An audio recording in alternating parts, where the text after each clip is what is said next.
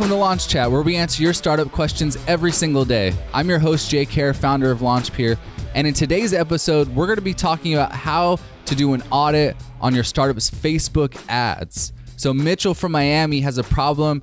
He's been running ads to his new startup, trying to drive awareness and traffic and just get some traction for a startup like any founder's trying to do. But something's just not working right. So I'm going to talk about the ways in which I would audit some sort of advertising campaign, and hopefully it'll help any of you listening to this go in and audit any of the marketing or ad spend that you're using right now at your startup. Today's question comes from Mitchell in Miami, Florida. He writes in, I've had a year developing my business plan to final launch and recently started advertising on Facebook and Instagram to drive initial awareness and traffic. I've spent a lot of time on the site's UI and UX. I have great products, conversion-driving images, and ground-up product descriptions.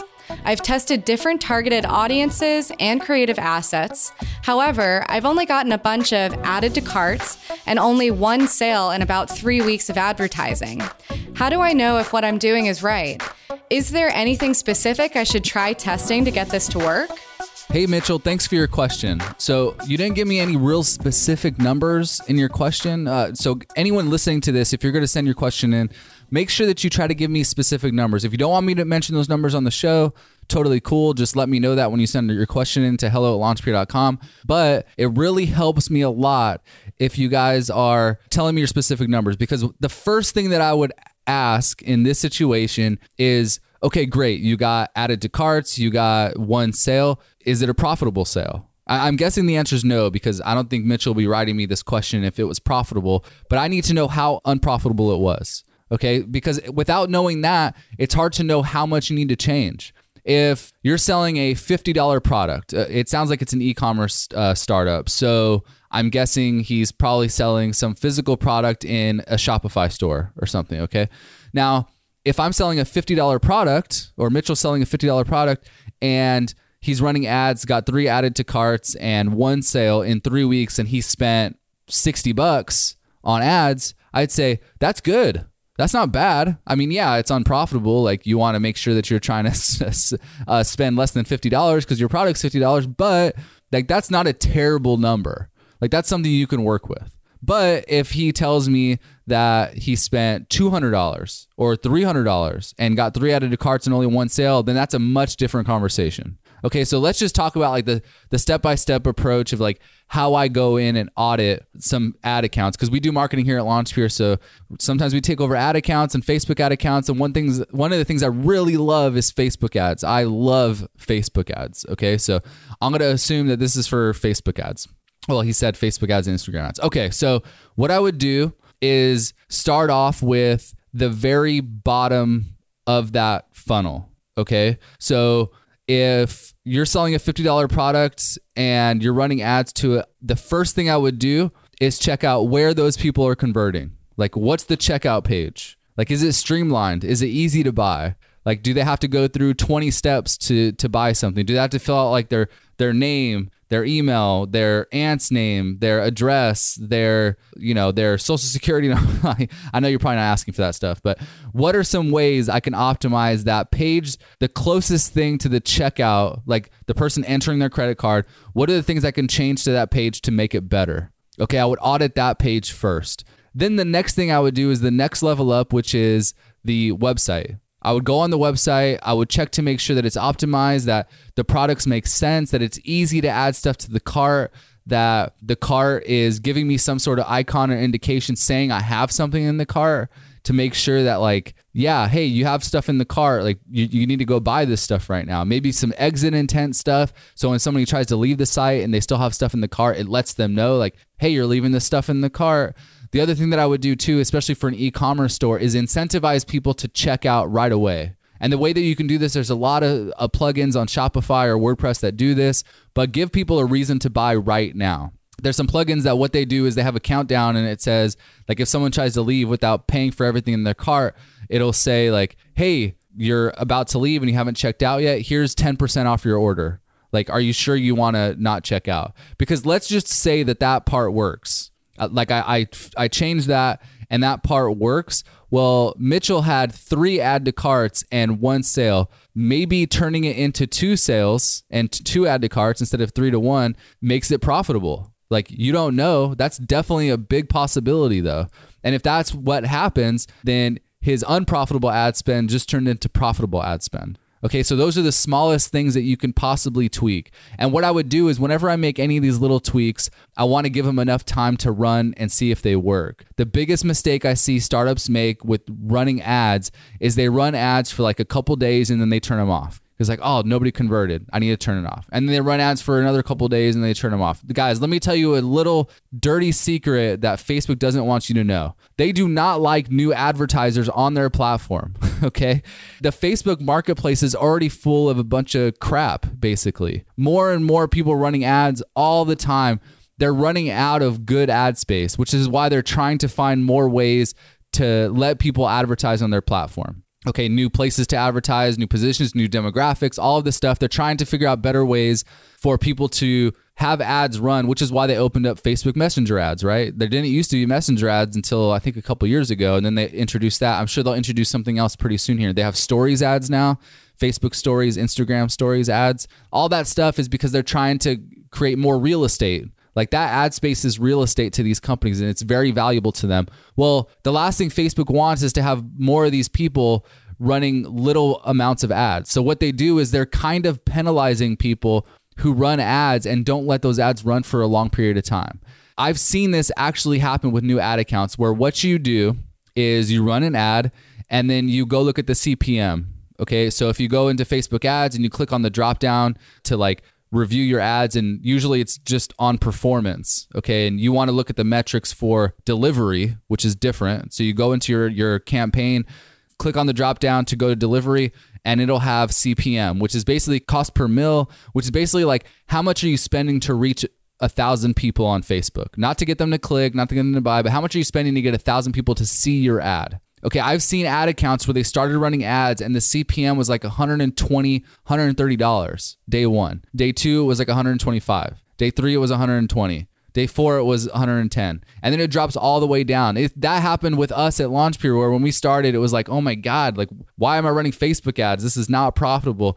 But as we kept going and kept using the Facebook ads platform and gained credibility, or whatever Facebook's algorithm is, now our CPM is hovering around like $30, maybe $40. It just depends on what the ad set is and how good it is. But like, that's much lower. And so don't just like, oh, I'm going to run it for a couple days and then let it go. Like, you need to let it go for at least a week or two. Like, let Facebook's algorithm do what it does best. It wants you to be a good advertiser on the platform, but it also doesn't want people who are just window shopping. Okay, so anyway, those are the first 2 things I would do. I would check out the checkout page and I would check out the website in general and probably put some things to incentivize people to not leave their cart.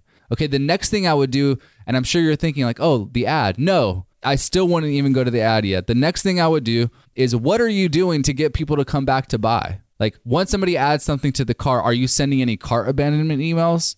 Are you following up with these people? Are you emailing them the next day or the next week and saying, hey, you still have these items in your cart. Like, do you want to come back and buy? Maybe Mitchell hasn't had time to actually see if those emails worked because maybe he is sending those emails and they just haven't gotten them yet. But cart abandonment emails are a very powerful thing. The whole point here is you want to do everything you possibly can on your website or on the conversion rate on the website before you start tweaking anything else. Because you can have the best ad in the world.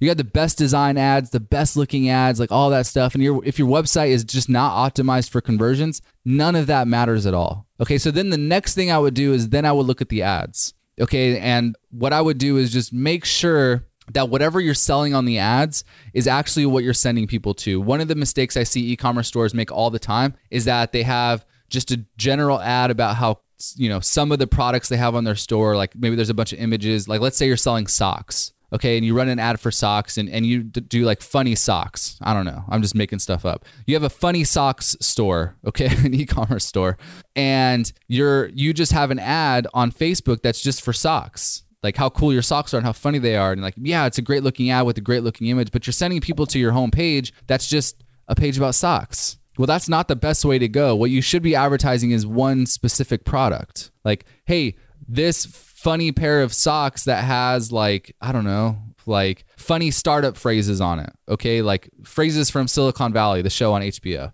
And so you don't want to run an ad for anyone who's interested in socks to go to your homepage of your site. No, you want to have an image and everything in that ad to talk about those specific funny socks of Silicon Valley on the HBO show and send them to the page that just talks about that sock so they can just go and check out. Don't just send them to your store and let them wander around forever. Okay, you want to make sure that your ad is very specific to a specific product or product line for e-commerce, okay?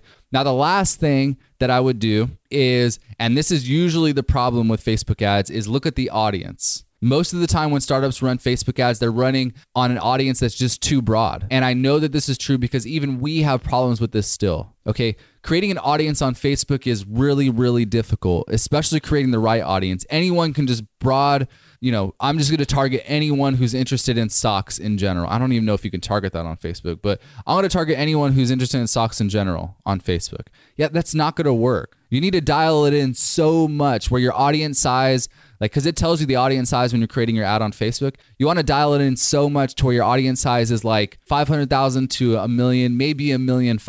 Okay, don't have 10 million, don't have 20 million people, and don't expand interest to get a lower rate. That's a little checkbox in Facebook ads. Don't click on that. Okay, that's like advanced stuff. Like do that down the road. But like in the beginning, you want to make sure that whatever audience you yourself are targeting, it's the right audience. Like you don't want Facebook helping you and then you not knowing how Facebook helped you because you can't do anything about that. So it should be like, I want to target people who are between 24 and 35 who have the job title of software developer, software engineer, who are interested in startups, who read Inc. magazine, TechCrunch, Forbes, VentureBeat, who have an income over $50,000 a year, who live in major metropolitan areas. Like that's how detailed your audience should be, okay?